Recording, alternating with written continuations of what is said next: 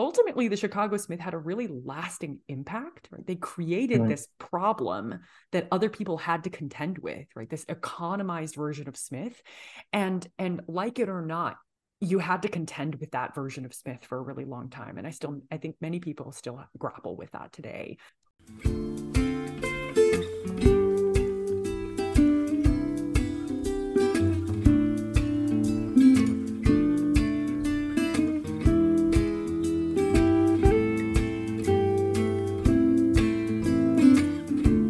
Hello, listener, and thank you for joining us for another instalment of New Work in Intellectual History. As regular listeners will know, we are a podcast series produced by the Institute of Intellectual History at the University of St Andrews. You can follow the Institute on Twitter, if you use Twitter, at St Andrews IIH, and I must also note here that one of the Institute's journals, the History of European Ideas, is now also on Twitter at HEI Journal.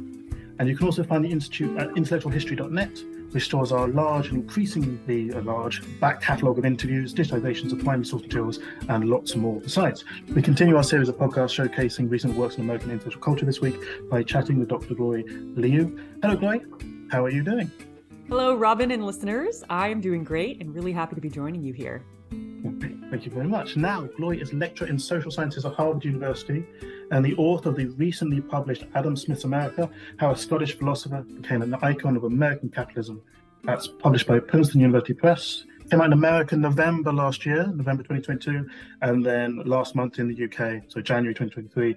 For those of you not in the Anglosphere, I don't know, but I'm sorry. As you note in your prologue, Gloria, Smith's inquiry into the nature and causes of the wealth of nations, 1776, is, according to the Open Syllabus Project, the 44th most commonly assigned book on American campuses. This is indicative of Smith's standing in the US, but I wondered if you could give us a sense of, how he came to be, what the book's about, why is he so significant? Sure thing. And I want to unpack that statistic that you read off, right? The Wealth of Nations being the 44th most commonly assigned book on American campuses.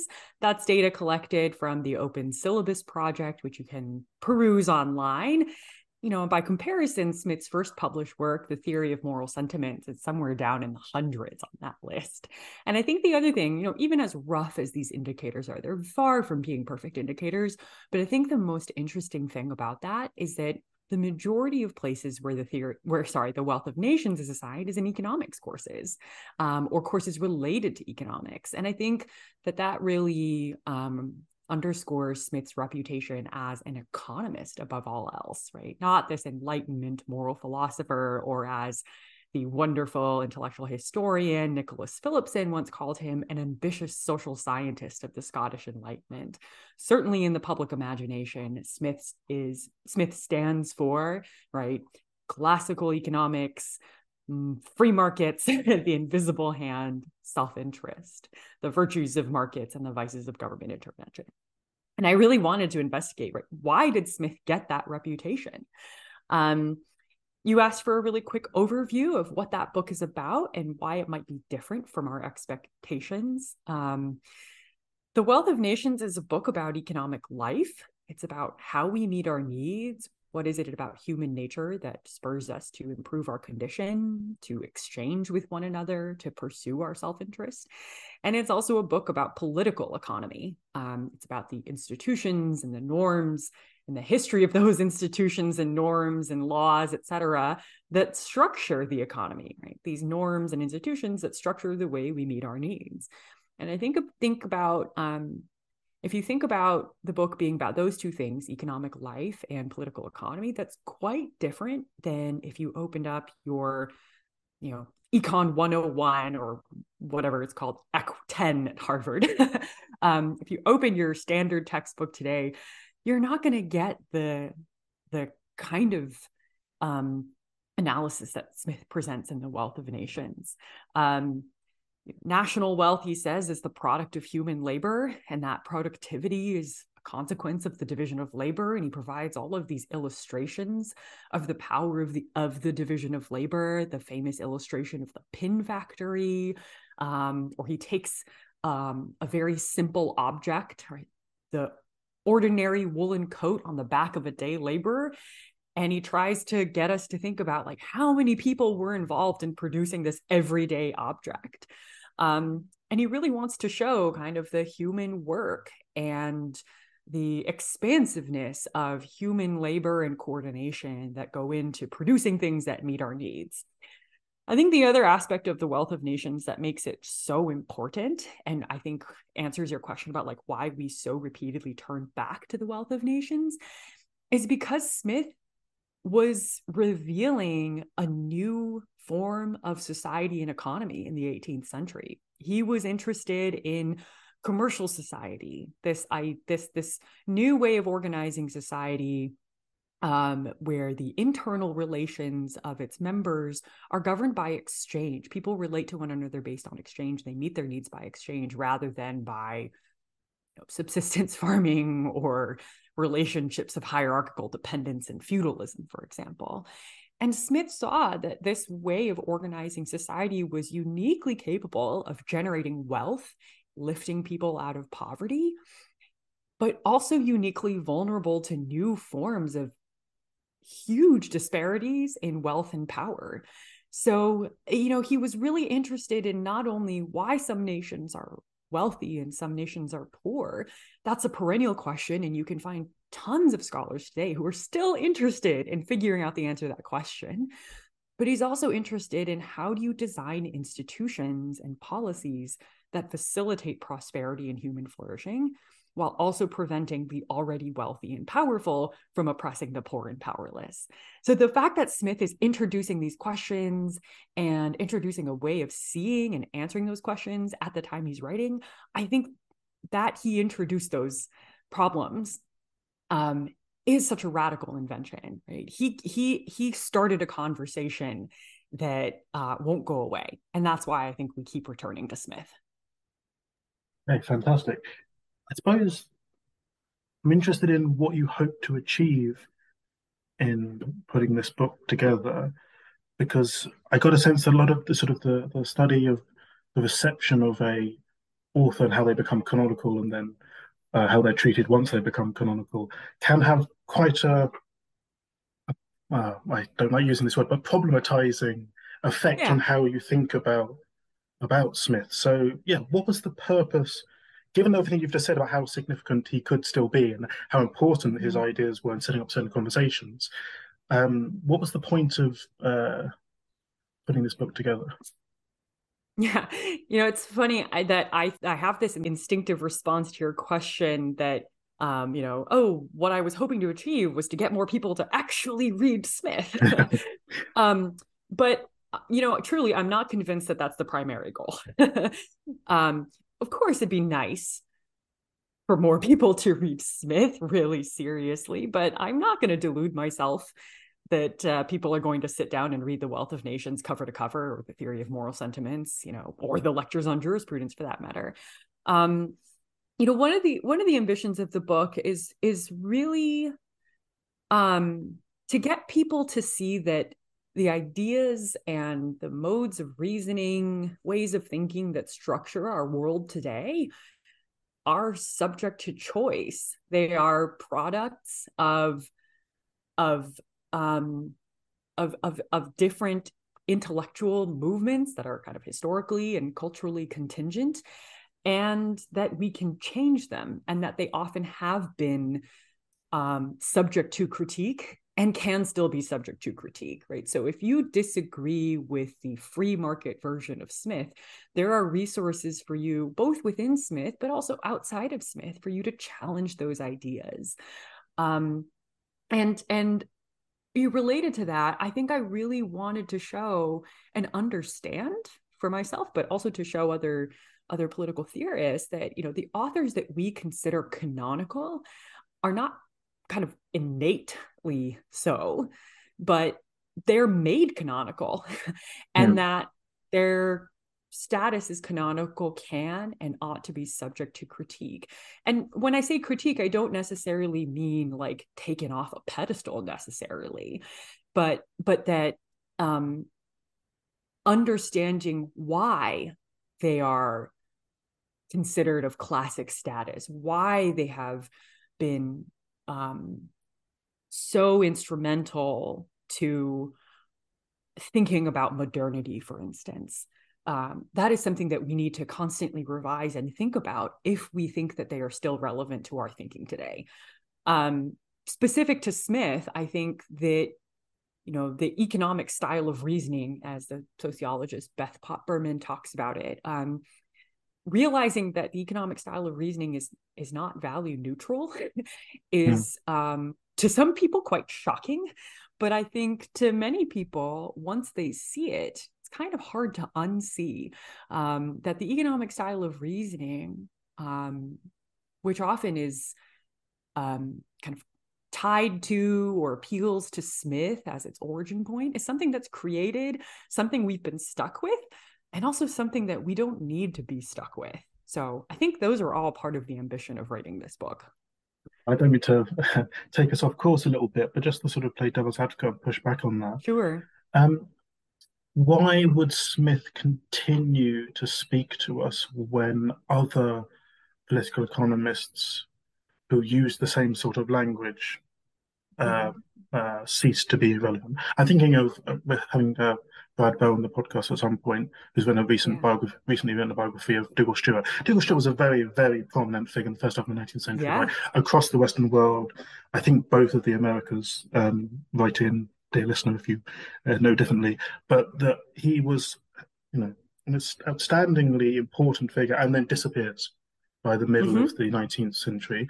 But Smith continues to be turned to, which suggests, just to be the non-historian outsider, suggests that there might be something continually relevant there, something continually powerful about Smith's texts. What would be the response to that?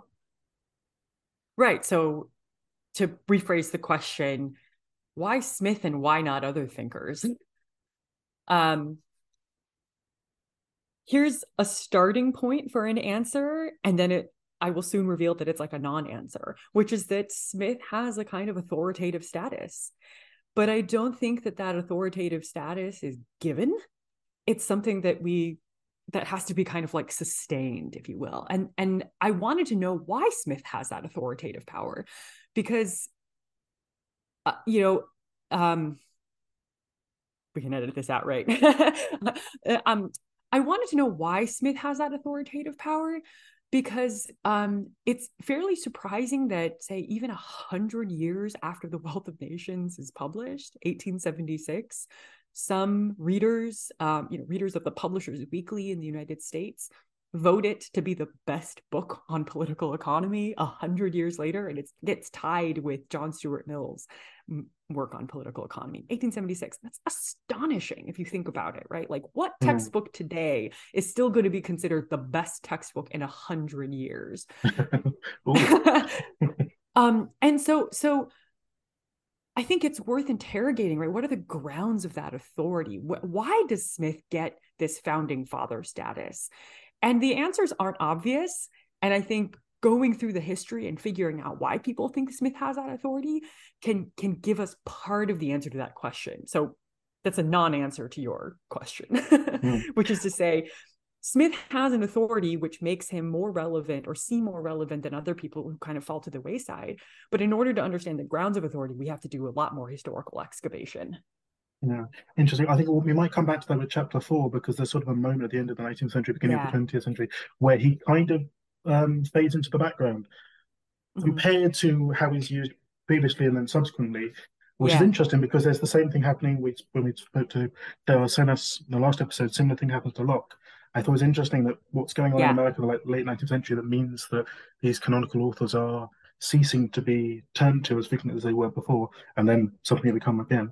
Shall we? Let's dive into the book, and then I can derail us again later. So, the opening chapter examines how, during the founding era, Smith was seen by his sort of elite American readership, all the founders of Earth, as an important but not supremely significant figure within the Enlightenment science of human nature.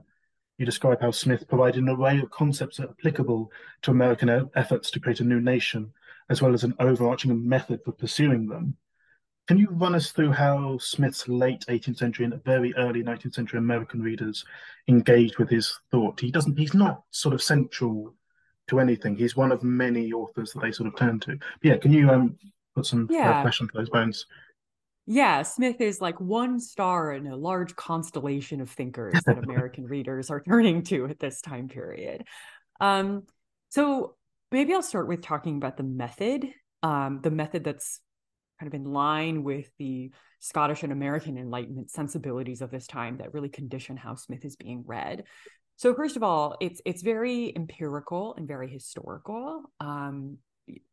Writers in the social sciences, including moral philosophy, but also politics and political economy, are modeling their disciplines after like Newtonian physics. I love the quote from David Hume. I have it copied and pasted here just so I could refer to it, and I'll read it, and you can decide whether to keep it. But Hume says in one of his essays, I think it's of liberty and necessity, right? Mankind are so much the same in all times and places that history informs us of nothing new or strange in this particular. Its chief use is to only discover the constant and universal principles of human nature by showing men in all varieties of circumstances and situations and furnishing us with materials from which we may form our observations and become acquainted with the regular springs of human action and behavior. So what really stands out to me in that, and I think it so exemplifies the spirit of the Scottish Enlightenment and the American Enlightenment, is the use of general principles, right, and springs of human action, right, all these kind of images and words that evoke like Newtonian physics, right, that like the fundamental particles of the physical and natural world, humans can act in regular and predictive ways that help us understand under what situations they'll behave some ways and under other situations will behave in other ways. And we want to understand that in order to improve our mental and moral worlds, right? That's the kind of spirit of the Scottish and American Enlightenment in which Smith is being received.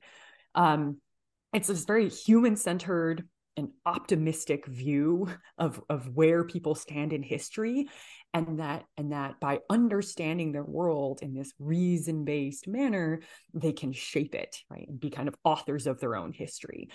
And so with my kind of Smith is a star in a large constellation of thinkers metaphor, Smith isn't the originator of this thinking, but he's part of an entire intellectual movement, so to speak. And that really jives with how people like the founding fathers are reading Smith and thinking about America's place in the world and in history.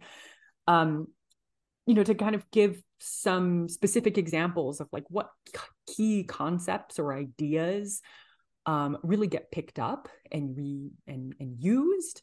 I would say stadial theory is one of them. Some people call this like the 4 stages theory of history.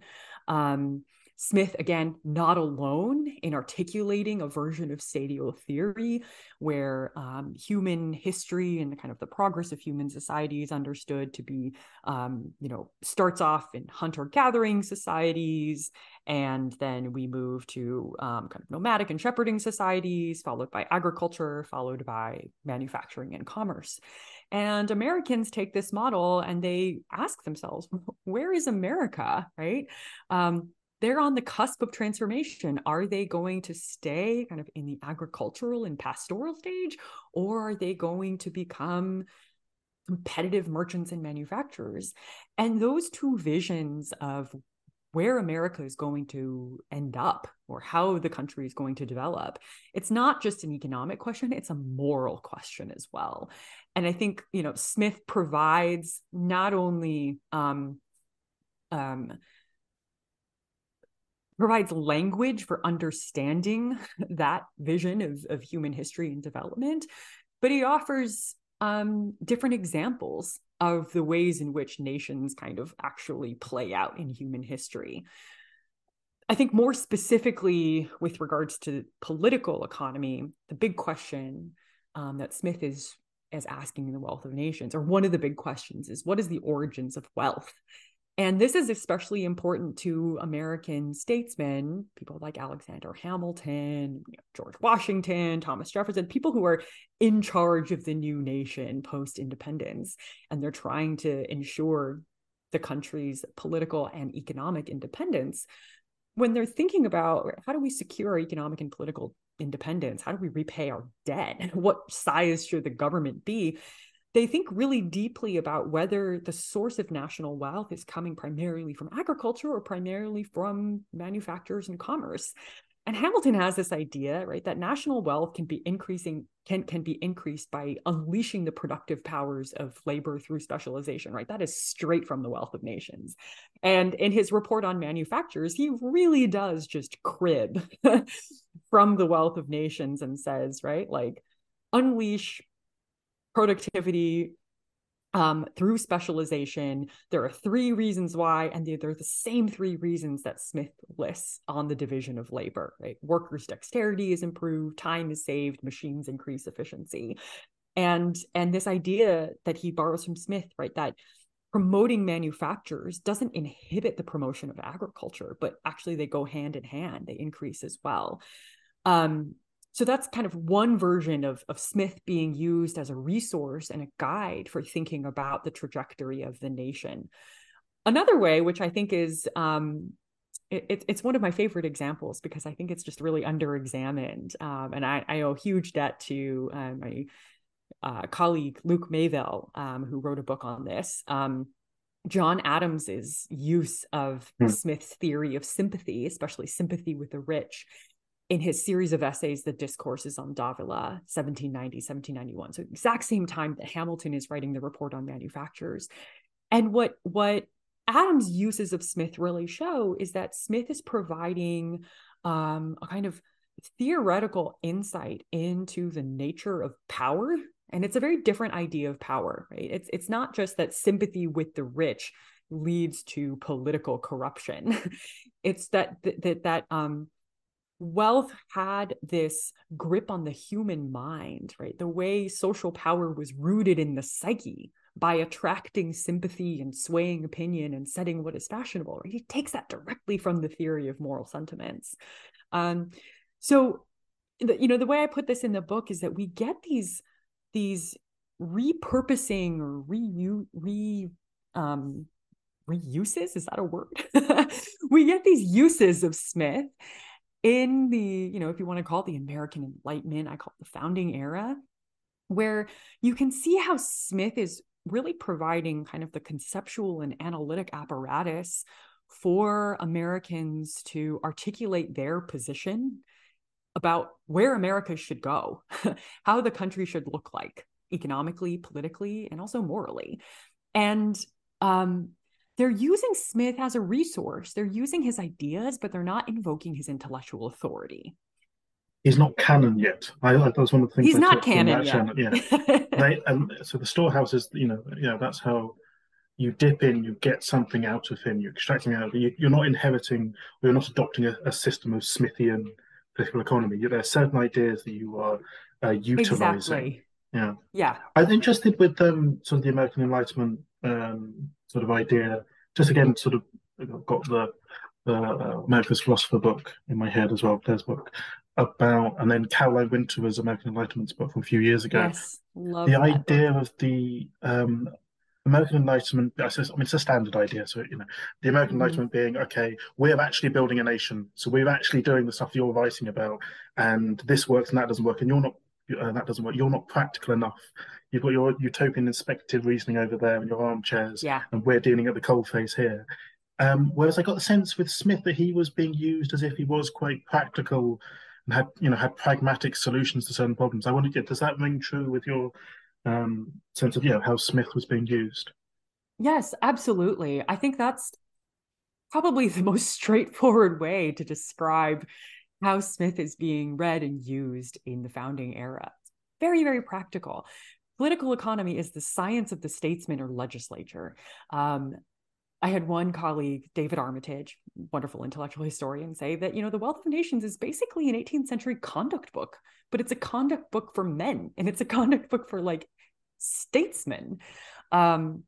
It's meant to be kind of a practical guide for how you should be thinking about the sources of wealth and how you might prudently manage it, how to think about the sound principles of policymaking. We haven't yet gotten to the kind of ivory tower thinking about political economy yet. And the same thing with the theory of moral sentiments, right? Smith wanted to make a contribution to this wider conversation about the origins of morality and virtue.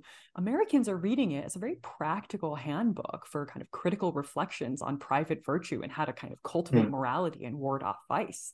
But without a kind of didactic moralism, right? They're not reading it to be like, aha, and these are the 5 duties that I must adhere to.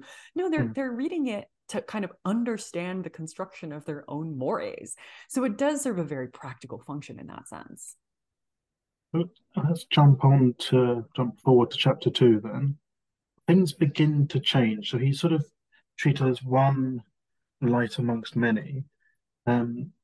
You follow this up with sort of a chapter about the changing position of Adam Smith within the changing field of political economy. As political economy sort of becomes a distinct science in early 19th century America, as opposed to a sub-branch of, originally I wrote sub-branch of the science of the legislature. I don't mean that, do I? It's a sub-branch of moral philosophy. Political economy is a sub-branch of moral philosophy. Correct me in a second if I'm wrong there.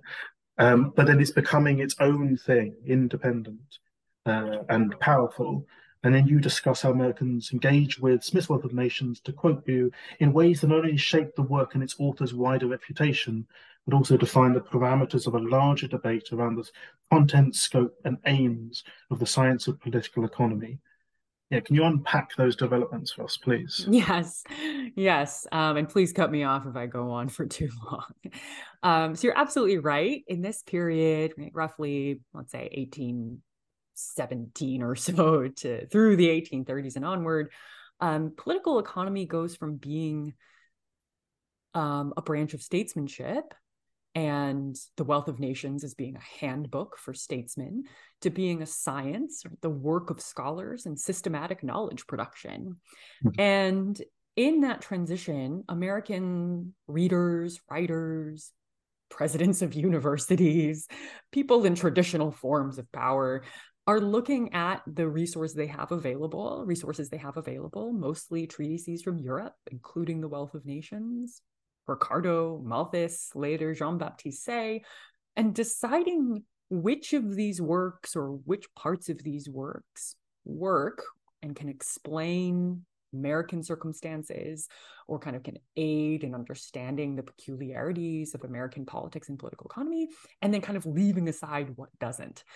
So you get the kind of systematic and sustained critique and examination of a variety of sources, as well as the construction of homegrown political economy.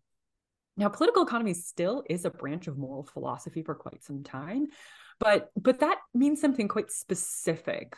It's not that political economy is considered like a branch of ethics necessarily, but this belief that studying political economy in this systematic, scientific way was a form of moral elevation. It was instruction in one's duties as a private citizen and public servant.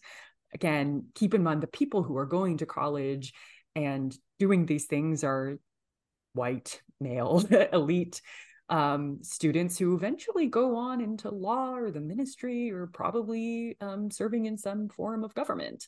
And so, education in political economy really is seen as preparation for one's duties as a private citizen and also as a public officer.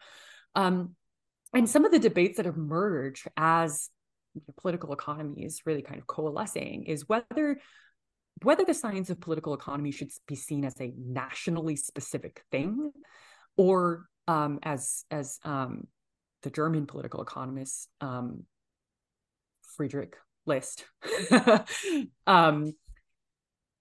as the German political economist Friedrich List had it, kind of cosmopolitical, right? Like universalizing in some sense. And you have the emergence of different schools of thought within America. Some who think that, political economy is this kind of universal discipline and has universal principles, very much in that like Newtonian ethos. And others who think, no, like political economy is all about the kind of national character and kind of like protection of national interests that are very historically and culturally specific. So what works in England or France isn't going to work in America. One of my favorite early textbooks or treatises on political economy is from this man named Daniel Raymond. And I think he really exemplifies kind of the use of Smith as like a straw man in this early phase, right? He says like, oh, well, Smith's system of like this universal political economy is basically a system with no restriction or legislation, and it's absurd. And he says that Smith failed to see the need for like strong, righteous government. And so what I think you see in these early critiques of Smith, but also like the early proliferation of new textbooks, as well as the kind of crystallization of like a clear format for teaching political economy, right? Like production, consumption, exchange, and then kind of like history of ideas, is you get patterns for evaluating the scientific merits of a text, as well as the kind of like political readings of different versions of political economy.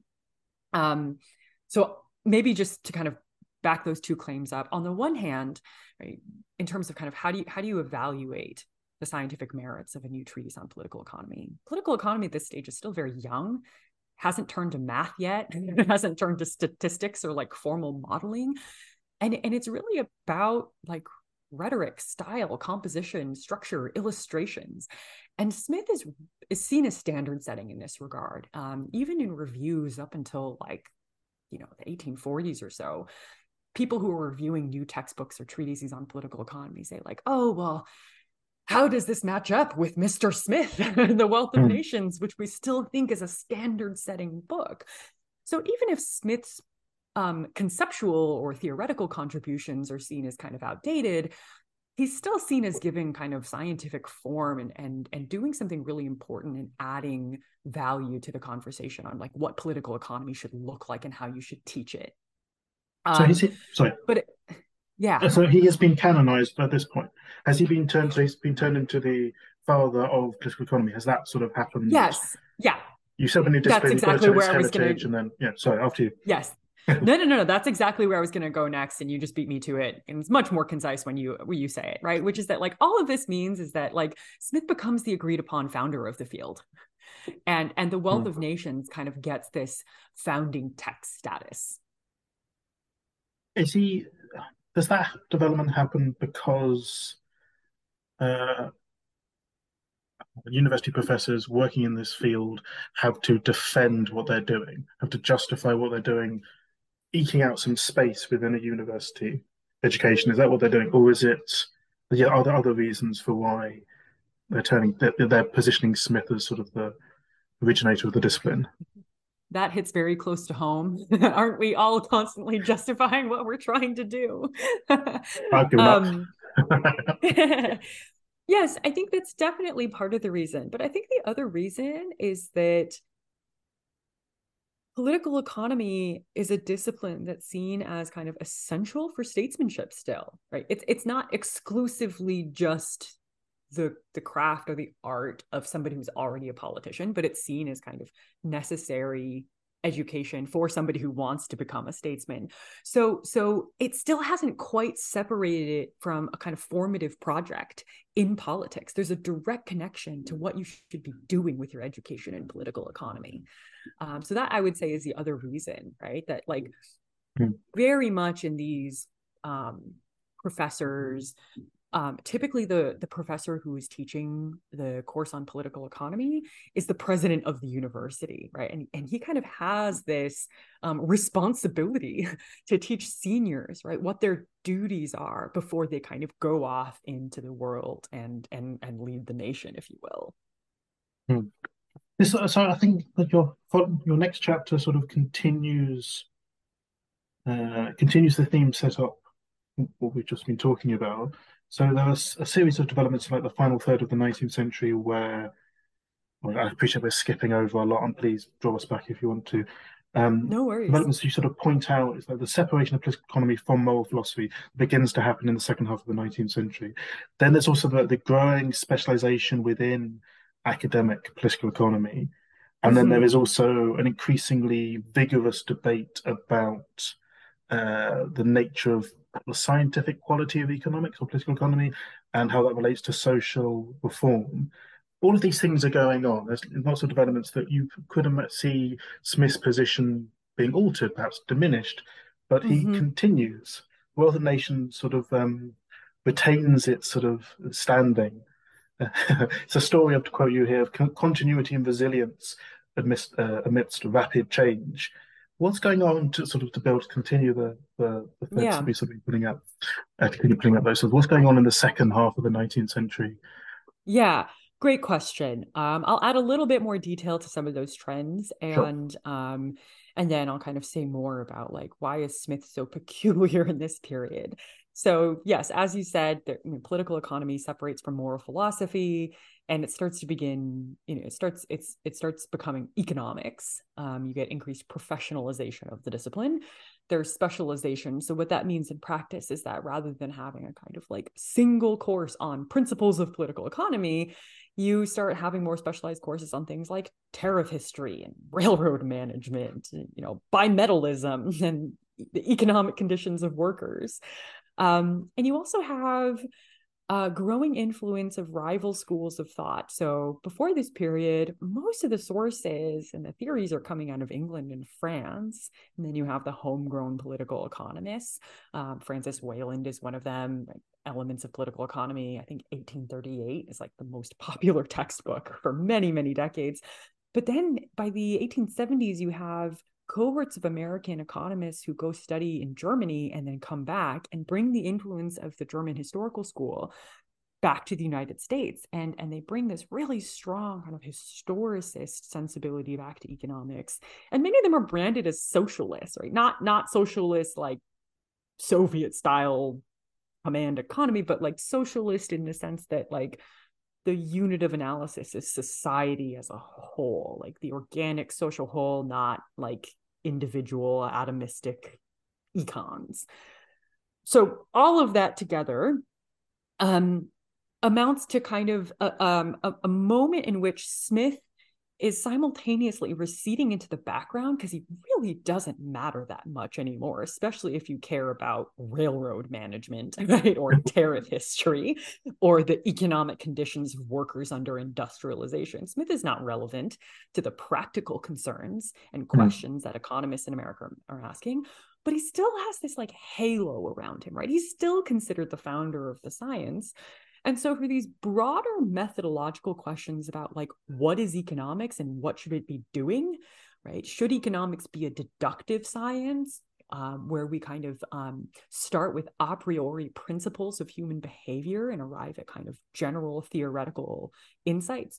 Or should economics be this historical, inductive, right, more German Mm. science where we have to look at the kind of history of laws and institutions and have an ethical orientation towards solving social problems? I think that's the bigger set of questions where Smith is thrown into some relief. And that conditions the way in which, especially kind of new generation of thinkers, I talk about Richard T. Ely and E.R.A. Seligman, um, they return to Smith because they're reading Smith not only through their own historicist lens, but they see Smith as a historical thinker himself, right? Who was Mm. also sympathetic to the labor movements, and they're trying to rescue him from kind of laissez-faire reductionism. So the late 19th century is so interesting to me because, again, on the one hand, Smith seems totally not relevant. And at the Mm. same time, we get this period of kind of deeper and more sophisticated historical scrutiny of Smith as a historical subject. Mm.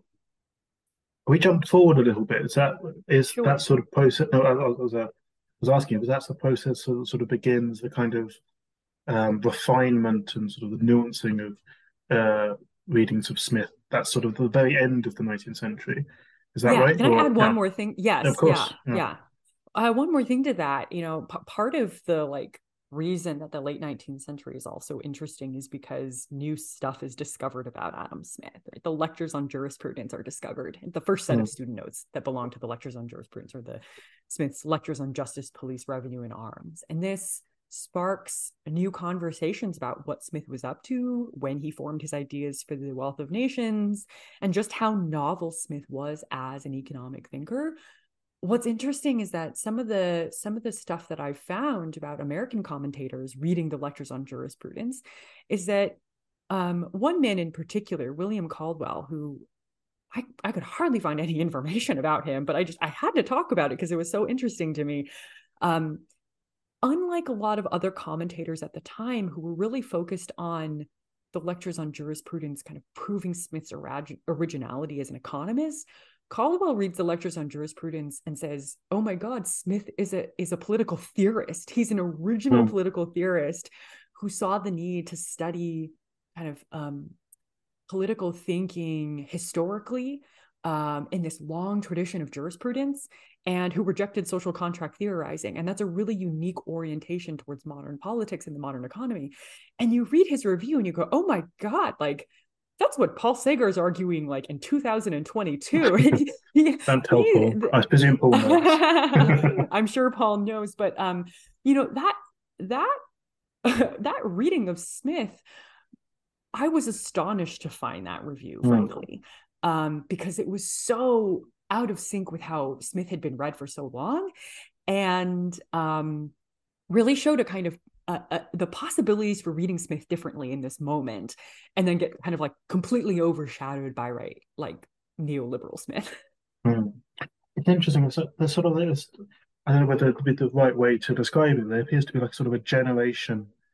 I want to go back to the free trade debate and like Smith's position in the free trade debate in a second, but just to sort of finish on this, the point you were just making, is there like a generation like the 1890s through to the 1920s, maybe before the Chicago School sort of turns up in force, that Smith's reputation becomes, and I'm quoting you here, he's increasingly seen as a knotty, multi-dimensional and complex figure. He's had, you know, in the middle of the 19th century, this sort of been simplified. I'm going to talk about that in a second, but sort of used to score points.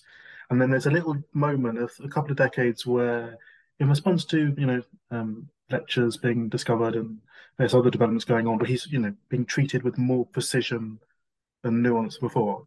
Is that sort of a fair kind of? Yeah, I think so. And also to just add a little caveat to that, that like the really complicated treatment is quite limited. Like, as in, there aren't that many people who might have been exposed to that version of Smith, right? Like, this is very much contained within and among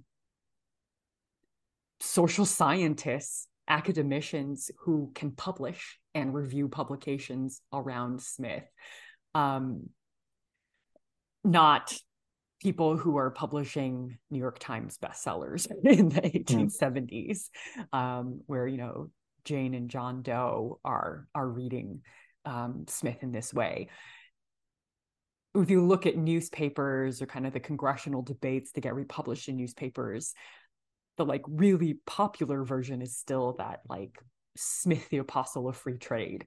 But that doesn't, I think that's still compatible with this idea that like there was this moment among intellectuals reading Smith, people who had the occasion to read and write about Smith in this kind of professional knowledge production way, had a really, really nuanced version of him. It's interesting. Let's go back then to the sort of Smith's role in the debate over free trade over with the date sort of the long 19th century, shall we say, in America, where he seems to be. I'll clumsily try and summarize what one of the points I thought was interesting about this, which was once an author becomes canonical, both sides or however many sides involved in the debate, they want to either align with or demonstrate that they are different to Smith, but they all agree that Smith is worth mentioning. So they all, you know, Smith is sort of deployed either to, you know, to score a point against him or with him or for him.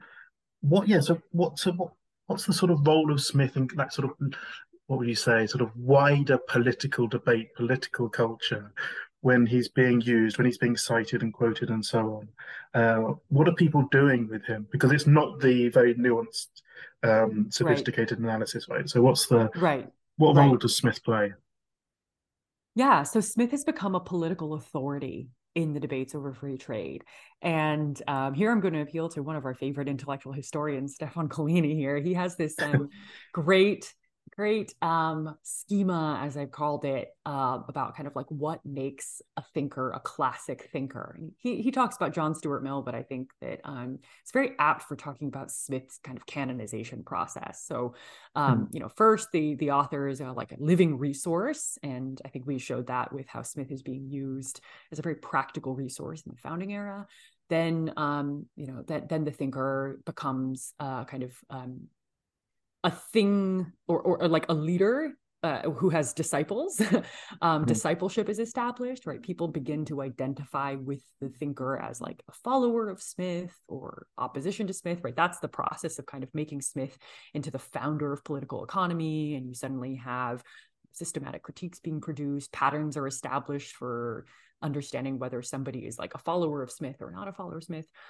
But the real transition that I think is pivotal, both in Collini's model and I think also for understanding what happens with Smith and the kind of politics of free trade, is when they become an authority. And this is different than just being like, oh, I have a bunch of disciples, because like kind of political authority signals a broader cultural relevance as well, right? Like the mm, fact that Smith is appearing in newspapers, that there's a 100th anniversary of the Wealth of Nations dinner at Delmonico's restaurant in New York City, where like the New York Secretary of State, I think, and like, William Graham Sumner and all these journalists are there, and they're each giving toasts to the wealth of nations, right? Like mm, suddenly Smith has become a kind of cultural icon as well as a political mascot. And that really drives home this idea that the Wealth of Nations is a book defending free trade. mm, Um, and so he kind of becomes whittled down to just like Smith equals free trade. And the thing with Smith's authority in that way, that I think makes it really peculiar, but also reinforces the idea that he's an authority, is that people who are in the opposition, right, those espousing protectionism, or what in the kind of earlier antebellum decades would have been called the American system, um, still have to contend with Smith's authority, right, even if to openly refute it. mm. So they'll say things like, I have read all these great political economic thinkers, and I don't dispute that they're very wise, but even the apostle of free trade, Adam Smith himself, said the home market is the most important of all markets, right? So they're quoting Smith and appealing to his authority in order to delegitimize the policy of free trade. And Mm. so I think that really shows that, the authority is available on both sides of the debate and kind of reinforces this larger kind of cultural status. You think that many of the people, many of the politicians involved in these debates had actually read him? But I sort of wonder whether Yeah. you reduce the Wealth of Nations down to a series of bullet points. You can go in, you can deploy that, his name as an authority and so on. Yeah. There's not a serious engagement with, that's the question, right? Do you get evidence Yeah. of serious engagement with the ideas Yeah. as opposed to the Yeah. authority figure said this and I can cite that and then you've got to Mm-hmm. concede the point Mm-hmm. to me? Yeah, so I think early on, like 1820s, 1830s, you do have much more serious engagements with Smith. Like, and you see legislators who are more willing to be like, I'm not so sure. Like, I read all this stuff in Smith. They'll even quote long passages from the Wealth of Nations, Hmm. and they really try to work through the logic, right, that Smith spells out. Or they'll kind of quote Smith and then say like, well, what we actually see in history, if we look at the example of Spain, is that it actually doesn't really play out the way that Smith had predicted. And so they're willing to concede some ambivalence or uncertainty, but they're kind of treating Smith in earnest. And they read him quite seriously, I think. By the like post-Civil War period, the tariff becomes much more of a like partisan um what's the word? It becomes like the most divisive partisan issue. And so it really just becomes kind of a proxy for, are you a Democrat or are you a Republican? And less about the substance or the logic of free trade or protectionism, and more just about like digging your heels in and holding the party line. And that's when I think, when people are invoking Smith, they're really just paying lip service and not engaging with the content of the ideas, and more just appealing to his authority to score points. Interesting. I think we need to jump forward a little bit, just looking at the time. Jump forward a little bit to sort of, I think, maybe don't mind me saying, the chapters on the Chicago School I took to be sort of the centerpiece of the book, or maybe the most controversial or provocative bits of the book. So, in response to the New Deal and sort of the policies of the New Deal era, advocates of market societies are, to quote you here, forced to reconsider assumptions about market processes and to reimagine the political and social possibilities of their time. As they did so, they transformed Adam Smith into the unmistakable face of free market politics in America, and especially in the hands of George Stigler and Milton Friedman, into, so I quote, into an American icon. Where does so I'm going to do the very generic ones. I'm going to dive in a bit more precise afterwards. The two plate spinning here. Can you introduce our listeners, if they need to be introduced, to the Chicago School and Smith's position within it? And given this is a cliche I used in my teaching the first time I taught The Wealth of Nations. The accusation against the Chicago School is that they created a myth with Smith. They put up the photo of Milton Friedman with his Adam Smith tie on and so on. And it's our job as intellectual historians to rescue Smith. Given that's a bit of a cliche, what's new about your analysis? Why do you think it was important to go back to what the Chicago School did to Adam Smith? Yeah, well, thank you for setting up the question in the way that you did. So let me start with the first one, kind of what is the Chicago School? So, conventionally, the label of the Chicago School designates Chicago as an intellectual school of thought in economics, commonly associated with a kind of free market fundamentalism, if you will. But, I'm really adamant that it's not just this political ideology.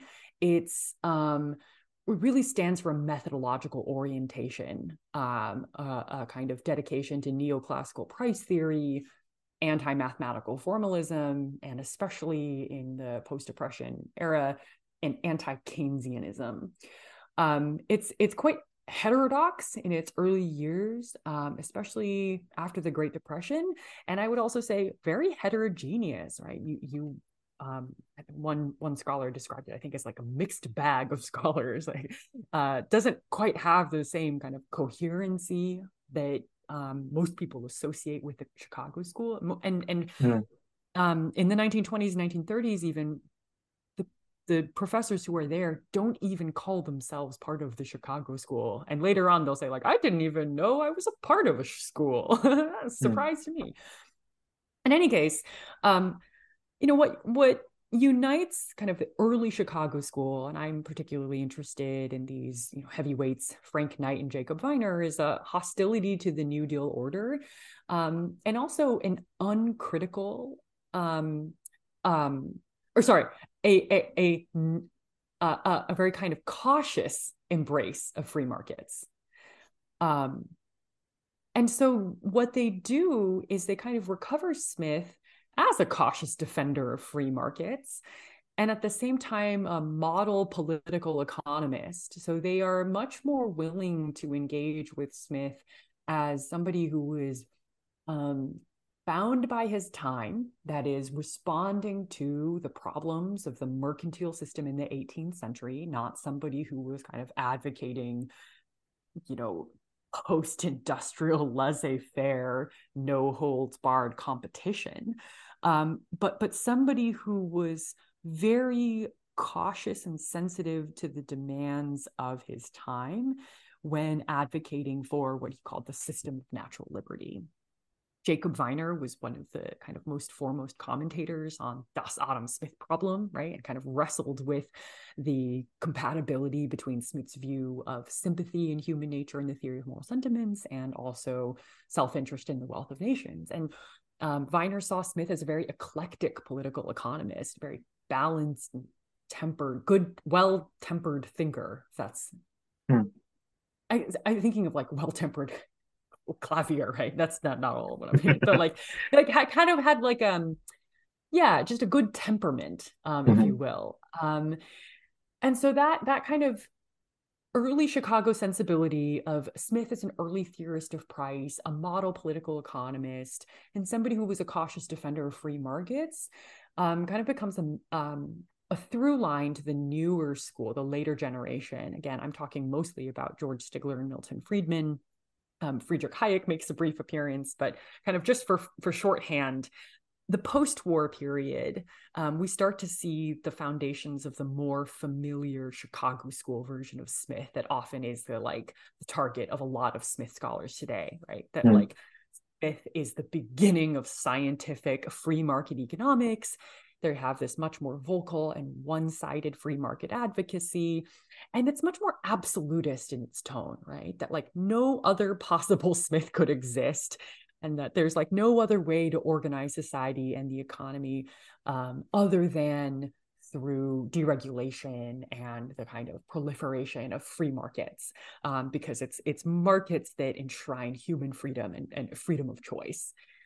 So we definitely see a distinction between the kind of later and the older version of the Chicago School Smith. Sorry to interrupt. Can I ask? I was interested. We had Jake Soul talk about his free market History of an Idea book 2 episodes back, and one of the things I asked him, and I wonder whether your chapters on the Chicago School might have material, or made you think about this question. So there's, to my mind, there is the Cold War context is very important. So the question was going to be: is the Cold War context fundamentally important? Because you've got to develop a very coherent, easy to understand defense about what American capitalism is in opposition to Soviet communism. Is it something like that? I imagine the answer is always going to be it's more complicated than that. But is it something like that, or is it the Chicago economists realizing they are onto a very powerful set of analytical tools, that they've really pushed the discipline forward and they have insights that no one else has? Is it kind of like a narrow disciplinary advance, or is it the sort of big civilizational battle that they see themselves as being engaged in? Yes, it's both. And I want to say it's both in this particular way, right? Where like that narrow methodological innovation that Chicago sees itself doing is taking place against the backdrop of that larger civilizational battle. And Chicago really wants to be at the helm of like steering the American ship of state, right? Towards protecting freedom. And they have the analytical tools to do it. And I think, Smith not only still has this halo around him, but if you're going to compare, great thinkers, and you need to kind of do combat with Marx, Smith is this like viable alternative, right? He can stand for kind of not just Western civilization, but Western liberal capitalist civilization. And I think becomes this important device, not only for the Chicago's analytical tools, but that wider kind of cultural authority as well. It does make me more sympathetic to Milton Friedman and Stigler when you think of it in those terms. When you sort of unintended consequence. Well, it's given what they were trying to do, if that is what they were trying to do and what they were trying to defend, that makes how they reread Smith more intelligible, I suppose. Can we jump into how they do read Smith, and what is it that they do to? I keep on saying you do. How do they read Smith? What's the? Can you summarize sort of the Chicago reading, the Chicago Smith? Yeah, so I gave part of the answer earlier. There's kind of an older version of the Chicago Smith, which is like Smith is an early theorist of price. Smith as this model political economist. And then the later Chicago School Smith, which I think is the more familiar one, that is the target for a lot of Smith scholars today, or at least was the target for the early wave of revisionist scholarship today. I'll explain that one a little bit more because I didn't get to earlier. Mm-hmm.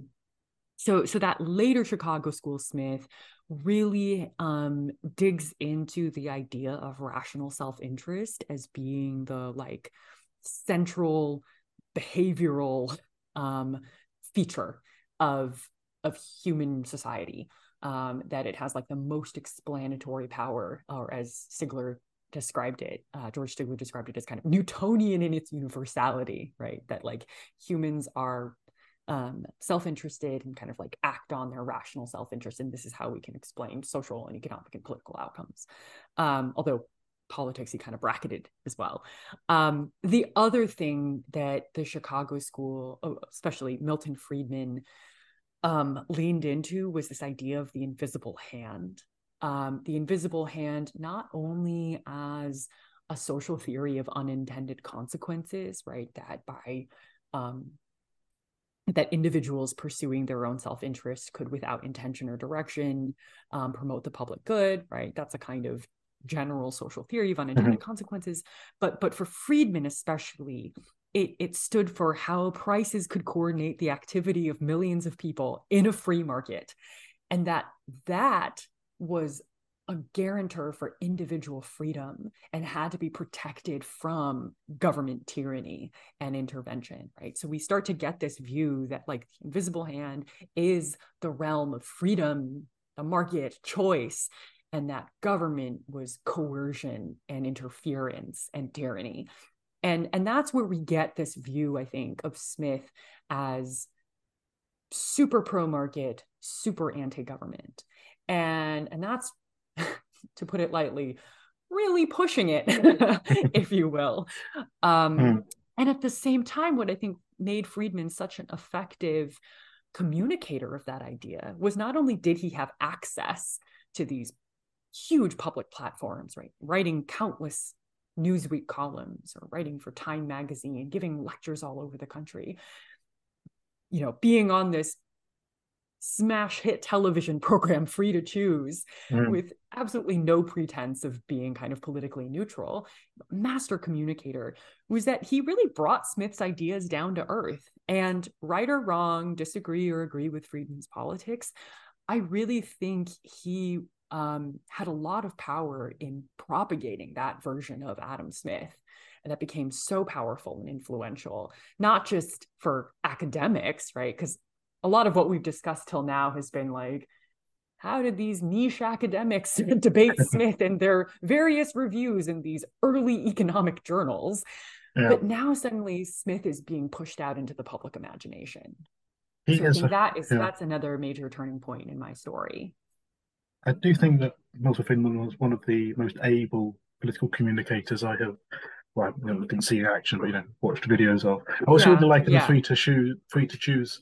Like each episode, he does the bit where he's on location, and then they retreat back to the academics having a debate, and then he just sits back and lets the children play, and then as the adult comes in and goes, "You are all wrong. This is the answer," in very sort of precise, sort of very engaging. He's so good. Yeah, he was very good at his job. I suppose was Stigler or Hayek as successful in that kind of creating a story or creating a myth around Smith? Were they as potent as public intellectuals as Friedman was? Not as potent as public intellectuals. Well, debatable. Hayek certainly with The Road to Serfdom. But he fell out of favor with the American public pretty quickly, unfortunately.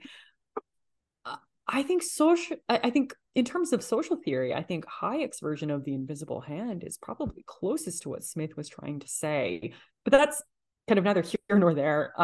Stigler, his uses of Smith, and this is a contrast I really draw out in the book as well. Like Stigler talked about Smith a lot in his peer-reviewed academic publications and his like lectures for the AEA. So Stigler really saw Smith as kind of contiguous with his own academic agenda. but he wasn't so much in the business of being a public intellectual. That's where Friedman, I think, is very different. Like both of them have the academic credentials as these award-winning economists, very respected in their field, innovators, eventually Nobel laureates. But Friedman's much more of the public intellectual than either Stigler or Hayek. Mm. Are there any other aspects of the Chicago School on Smith that we should delve into before I jump over to the sort of the criticisms? I feel like there are things with like Stigler's criticisms of Smith on politics and politicians. We're not going far enough into Yeah, you know, yeah, self-interested politicians. But yes, yeah. yeah, Any other bits that we could touch on briefly? yeah. Well, you raised the question of kind of like why re-examine the Chicago school myth Mhm. if it's been so thoroughly disproven, right? Like why reopen it?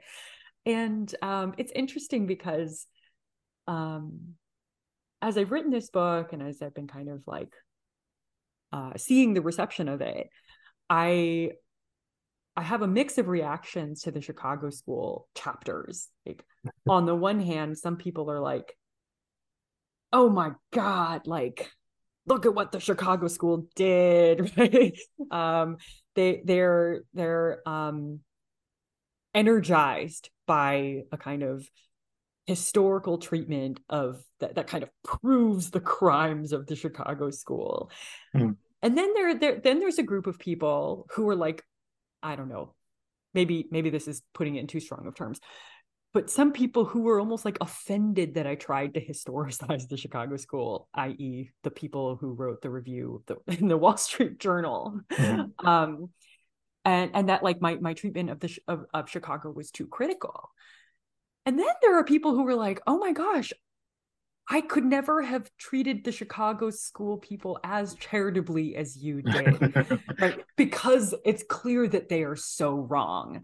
And so Mhm. so it's been interesting to kind of see the different reactions. And I'm by far not the first one to have re-examined the Chicago school and the Chicago school versions of Smith. Or you have Jerry Avensky and Stephen Medema and Angus Bergen, Oh, among oh, others. Who, can we mention that there's a footnote where yeah, we'll be able to recite an anecdote, which is now fourth hand now if I say it.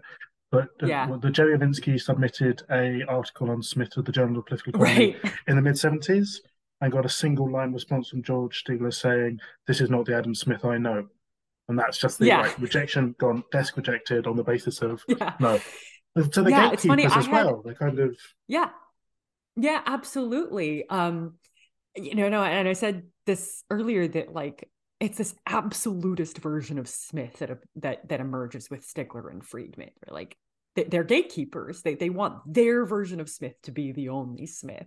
And that Avency story was told to me by like at least two people, and I had to verify it because I wanted to include it, but obviously it's just kind of a footnote. So I emailed Jerry, and then I emailed the two other people, and Jerry verified. He's like, "I don't have the documentation, but that's pretty much how I remembered it." Um, but anyway, yeah. So why should we go back and revisit the kind of creation of this myth, right? If Chicago's obviously wrong, and they're a very easy target, right? Like they're just these bombastic lines, like especially from Stigler. The wealth of nations is the stupendous palace erected upon the palace, or erected on the foundations of erected on the granite of self-interest. Or okay, yeah, essentially. Yeah. yeah, yeah. And so part of the reason is I think anytime we have a fight that's that big, Mm. I think we always should look closer, because I think that there's more to uncover than just proving or disproving what the Chicago school got right or wrong, right? Mm. I'm less interested in proving that Chicago was wrong and more interested in the forces that made them do what they did and that threw Smith into high relief. And so that's why I try to spend so much time drawing out things like, the kind of Cold War context, the kind of questions and the anxieties that people had very generally, but also these kind of big methodological questions about the kind of economics that Chicago was doing, right? Because then I think then we start to understand why Smith was such an appealing and powerful figure to latch onto, because ultimately the Chicago Smith had a really lasting impact, right? They created this problem that other people had to contend with, right? This economized version of Smith. And like it or not, you had to contend with that version of Smith for a really long time. And I think many people still grapple with that today. So I think it kind of behooves us to understand, right? Like, why did that happen? What were the forces that drew them to Smith? Not just here were the different versions of Smith, or Smith is obviously kind of a myth in the Chicago, or the Chicago school is a myth. And I think the other reason why I really wanted to interrogate the Chicago school more is this bigger story that like whether we like it or not, we Anglo-American people have been, or kind of Anglo-American world rather, we've been enthralled with this invented version of Smith that's like bound up with neoliberalism, and we've been guided by it. And I think we should understand how those ideologies get crafted and how canonical thinkers like Smith get enlisted to do that work. I think one of the, just to sort of narrowly to a point about the practice of intellectual history or history of political thought or whatever, there's so much Smith scholarship, like good historical scholarship, has been guided by, directed by non-historical interpretations of Smith. So like the invisible hand idea, that phrase will appears twice, is it? Once in the Wealth of Nations, once in the Theory of Moral Sentiments, once in the Essay on the History of Astronomy. So three times total, but only once in the Wealth of Nations. But then it's turned into the absolutely archetypal idea about what Smith's about by Friedman and by Stigler as well. And then we spend loads of time trying to other people, but then we spend loads of time trying to explain what he was actually doing, and it's all this really tiny. I always sort of think about Smith. I think I said this to Paul, we interviewed him last year. I can't think of an author, like a prominent author in HPT, who has so many small, so many concepts that actually are quite small that are blasted into huge ideas. Yeah. And then we spend a lot of time going, well, So, I mean, I know you used the four stages theory stuff earlier, but that also seems like an idea that you could say isn't absolutely central to what Smith's doing. Paul's going after commercial society as well at the moment. Yeah. But they think the things that we keep on saying that he's about, because we're trying to link him to a conversation about liberal capitalism. They're not there in the way that we repeatedly are forced into suggesting they are. We have to talk through them and historicize those things over and over. And it's like we've got very narrow foci with Smith scholarship. Anyway, rant over. We could possibly Rant on. jump on to then the sort of historicist, the pushback against the Chicago School, which kind of begins in the 1970s, not that long after it's sort of become established. Friedman becomes this absolutely monumental public figure when the pushback sort of begins from both. I found this fascinating. So the neoconservative pushback, Erwin Kristol and Gertrude Himmelfarb, who are a couple, right? They were married, right? Yeah. So their pushback. I'm not to go into detail about that because that feeds into a lot of current scholarship, and I don't think there's an ideological link between them and current scholarship, but they do it's set so a path. resonant. Yeah. So let's come back to that in a second. But there's also for the listeners of this podcast, the very familiar set of, John Grenville Agard, Pocock, and Quentin Skinner, and Donald Winch, and so on. They turn up in the 19th. Well, they start publishing things related to Smith in the 1970s that fundamentally alter or fundamentally challenge the Chicago School. So pick one of those: the neoconservatives or the Cambridge School lot, and how they change. All right, I'm going to be ambitious and do both, but cherry pick from kind of the examples that I've given. This was a really tough chapter to write, by the way, because I knew I had to contend with so much. But so let's take Donald Winch's very, very famous, right, standard-setting Adam Smith's Politics, published in 1978. Winch, Duncan Forbes, Winch is in conversation with A.O. Hirschman, like they're both at the Institute for Advanced Study at the same time. There are all these connections that I discovered and wish I had more time to dig into. But in any case, this is all happening with the rise of Milton Friedman. So it's almost happening in parallel as Smith is becoming this kind of like American capitalist free market icon. And suddenly there's a slow pushback. And what Winch is trying to do in Adam Smith's Politics is rescue him from what he thinks is what he calls the dominant liberal capitalist perspective, right? That's not just limited to Stigler and Friedman, but also a kind of larger trend among political and political theorists, maybe, who kind of want to slot Smith into this like narrow liberal tradition. And Winch is trying to illuminate how Smith's political values had to be understood in the language that Smith would have used in his time, right? So this is where we get that like really Cambridge school sensibility in reading Smith, right?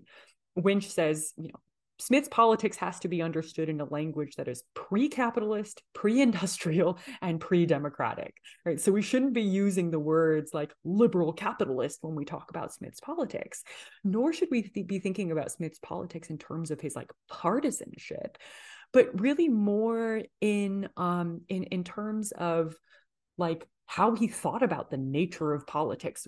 What were the issues of his time and how did he navigate them?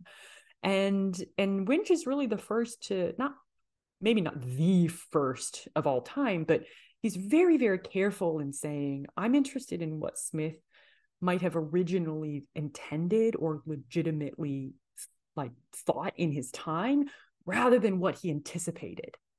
Right. So he's very conscientiously separating himself from the way that like somebody like George Stigler is trying to read Smith, right? By saying, Smith is my guy. He anticipated the kind of economics that I'm doing.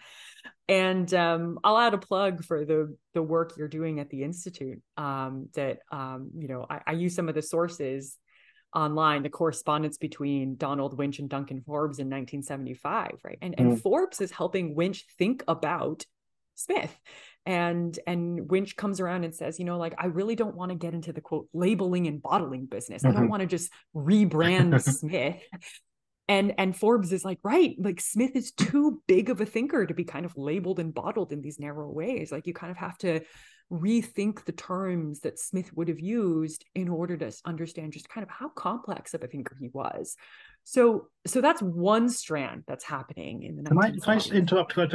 Yeah. I came across this a couple of days ago, and I think it sort of exemplifies the space, the gap between what Donald Winch was doing and sort of the Chicago School. Thomas Sowell reviews Donald Winch's book. So Thomas Sowell is sort of a protege of Friedman and Stigler, and he reviews it in one of the political economy journals, I forget which. And it's a very short review where he says something like, Donald Winch spends 70 pages telling us what Smith didn't mean. And then there are lots of quotes from David Hume and Francis Hutcheson, which are not relevant. But then what he does say is quite interesting, but he takes ages to get to the point, and that's it. And it's a very dismissive, very short review. But it's that kind of the history of economic thought, history of political economy was being practiced by people like Stigler and Friedman, and then proteges like Sowell. But it's such a different discipline to what Winch was doing that they weren't. I thought it was interesting about Winch couldn't talk to them. They wouldn't read. They couldn't hear. He was trying what he was doing. Though. Like that's the thing. It was like he was really valiantly trying to. But there's such I suppose that that Sowell review was just it was strikingly. He couldn't even make the leap into seeing where Winch was coming from, which was utterly dismissive of what he was doing in that book. It was striking. I thought it really exemplified the chasm between them. But I interrupted you. Please continue. No. Thank you for adding that. That's a really great illustration. So the other strand, or one other strand that I talk about in this, same period, late 70s or so, is the kind of pushback on the Chicago Smith, not by trying to recover his politics the way Winch was, or the way Istvan Hant was, or A.O. Hirschman. Those are kind of the three figures that I talk about. Like, okay, if the Chicago Smith really kind of like sucked the politics out of Smith, then people like Winch are trying to kind of recover it in this really historically rigorous way. Irving Kristol and Gertrude Himmelfarb are really trying to like recover the morality, right? They're saying capitalist society doesn't just rely on markets alone. It needs morality. And by that, they really mean a kind of like neo-Victorian traditional morality. And they think Smith's theory of moral sentiments provides that, right? They think that the theory of moral sentiments represents a tradition of thinking about morality and virtue that says that there are moral prerequisites for a healthy capitalist society, right? And these are kind of common sense notions of conscience and virtue, prudence and temperance, moral improvement, and that those had to be the underpinnings for kind of a healthy capitalist society. I think Himmelfarb is especially interesting, and I just really didn't get enough time to talk about her. But because she's not only a super serious historian, and she changed how many scholars viewed Smith and Smith's view of poverty. But she one of the kind of like implicit implications of her work on like Smith on poverty and his radical orientation towards the poor was that, you know, it kind of fell in line with her view that like, well, everybody has the capacity for moral improvement and helping one another and helping yourself. You know, therefore the expansion of the welfare state is kind of illegitimate. Is kind of like one of the natural logical conclusions, or one of the logical conclusions that she kind of wants to get at and end up with. And I think that that's just a really it's a complicated position, because on the one hand, she and Irving Kristol did do some really important work by kind of trying to read the theory of moral sentiments and the wealth of nations as being relevant, as being related to one another. And on the other hand, they had their own kind of neoconservative formative agenda in mind that I don't think Smith would have necessarily agreed with, or at least, you know, many contemporary readers might not agree with. So it's interesting to kind of see how resolving textual problems can lead to political implications that are, still very contested. I thought it was interesting what I mentioned earlier, right? Sort of that neoconservative position has now been reiterated, but not necessarily with the ideological or policy baggage that you just outlined, by more recent scholars. I wonder whether we could finish then with, I mean, again, so this is, were we playing a drinking game? You'd only drink once, listener, but it's the moment where I apologise to Gloria and to you that we've had to skim over so much, which we had to skim over so much. This book has, it is dense with extremely interesting discussion. But I wonder whether we could finish with your sense of where we're at now in terms of Smith scholarship, and also Smith's wider status in sort of American intellectual life. He is the only 18th century economist I know that appeared in The Wire. In series 3. Oh, yeah, that's right. Stringer Bell is in his flat, and yes, Adam Smith's Wealth of Nations is on the bookshelf. Didn't get to include that in the book. Next time. Well, Locke was in Parks and Recreation, so yeah, I had to mention Smith and The Wire. But yeah, where does Smith? Where does he stand now? Where does Smith's scholarship stand now? Because I felt like with Paul's work and then with this book, we're kind of moving into. I mean, Donald Wage talked about Smith's studies coming to some degree of maturity in the 1970s. I don't know. It might be something that's happening now. That's my take, not yours. Where do you think we're at? Where do you think Smith's at in 2023? So I think we're still trying to recover Smith's politics and Smith's morality. And I mean that in a couple of ways. Right? I think we're still trying to understand Smith's politics so that we can claim him for one side or another. That's by no means new. That, in fact, defines much of the history of reading Smith, right? Everybody wants Smith on their side. So trying to recover Smith's political positions on, say, inequality or, the role of business. I get asked on panels all the time, like, what did Smith think about business? Like, people want to know what side Smith is on, and that's by no means new. And that's an ongoing process. But the way in which I think Smith scholars are talking about that today is a far more sophisticated because we have just an abundance of textual resources and generations of scholars before us, including Donald Winch and everybody after him, that we can draw on and work with. So there's that aspect. And then there's the kind of Smith's moral philosophy. And this is interesting too, because, there's been a real interest in seeing Smith as Smith's moral theory as a real serious challenge to Kantian philosophy, right? That like Smith gives us a version of morality that's grounded in sociability, that's grounded in society. Morality is a social thing. And kind of conversations in contemporary philosophy about, like, say, the ethics of empathy are absolutely huge.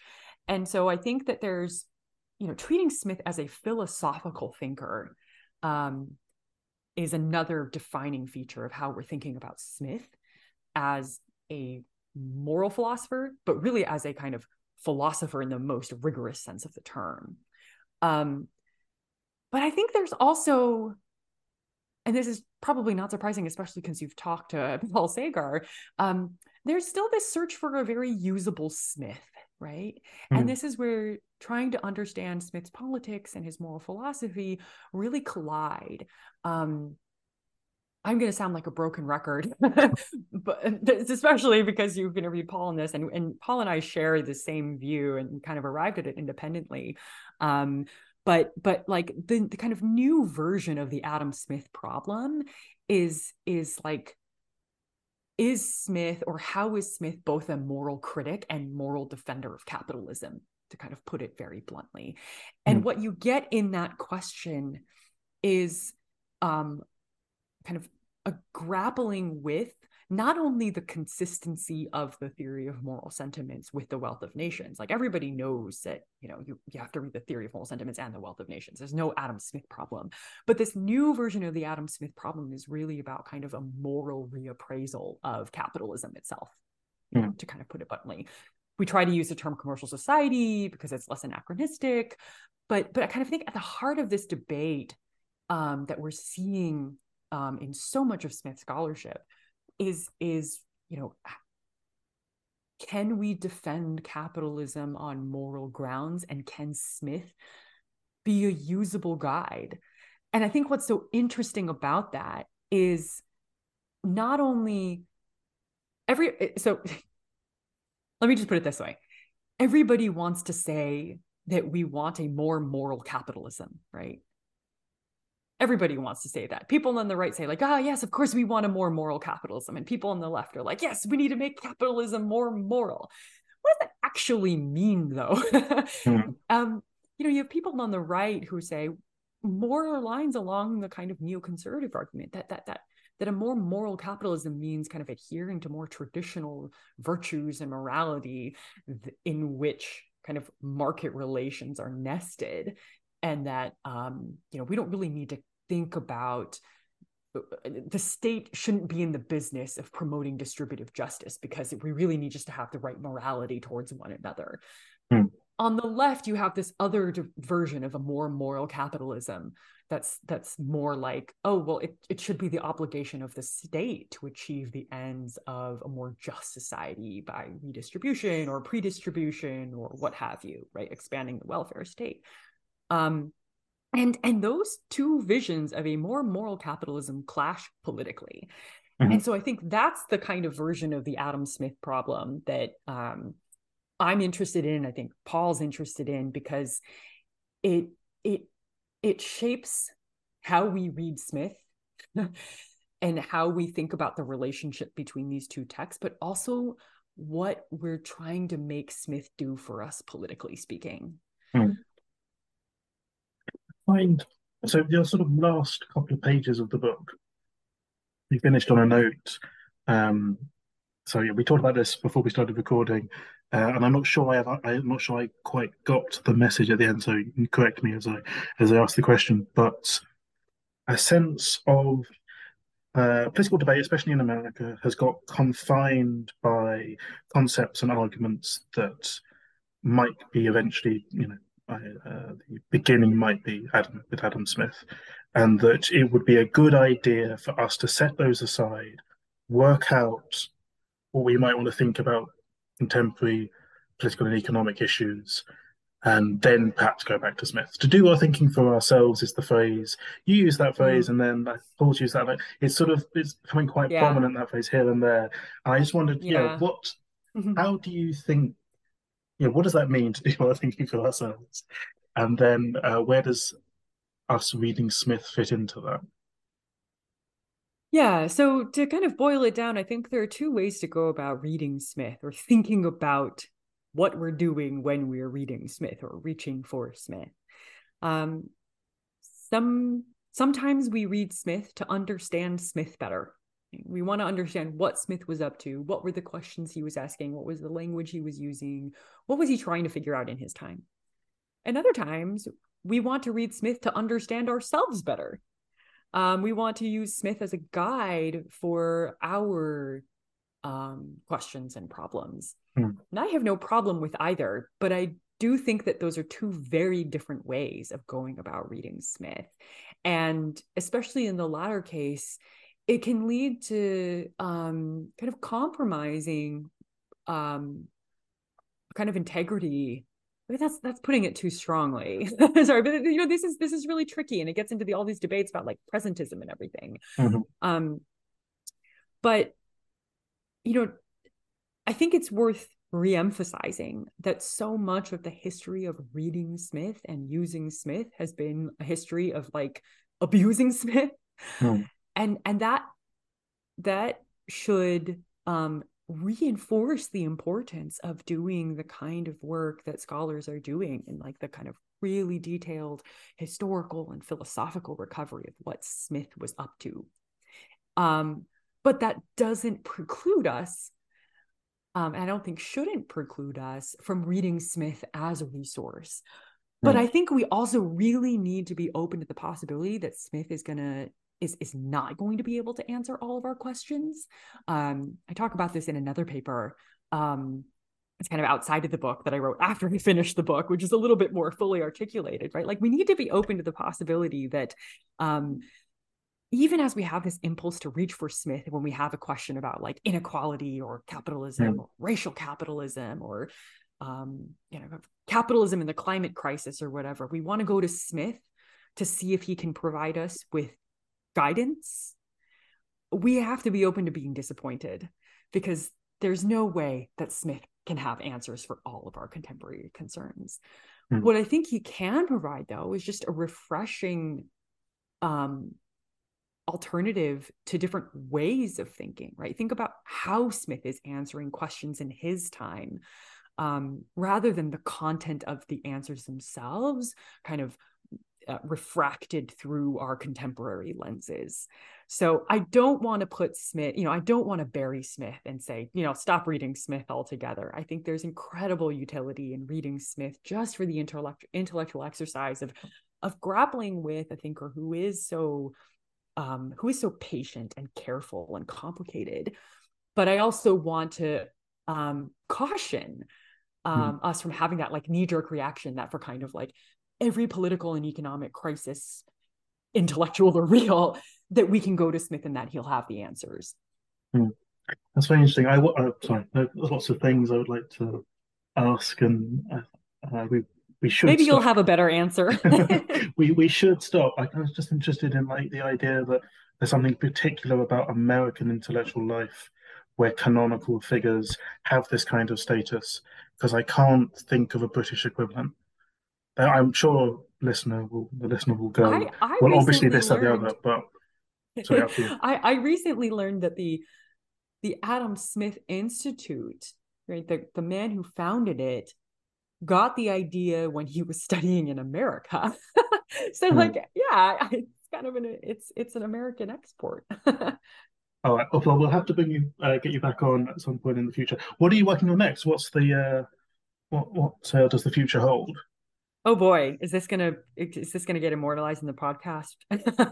Yeah, you're committing um, now by saying whatever you're going to say. You have to do it, and by the date that I you have a say it. couple. I have a few great works on the anvil, as Smith said. And if I'm lucky, I will have just enough to burn before I die, and nobody will ever know. I see you're not mentioning any themes or any topics. Very wise. Okay, Dr. Gloria Liu, thank you very much for your time. Thank you so much for having me.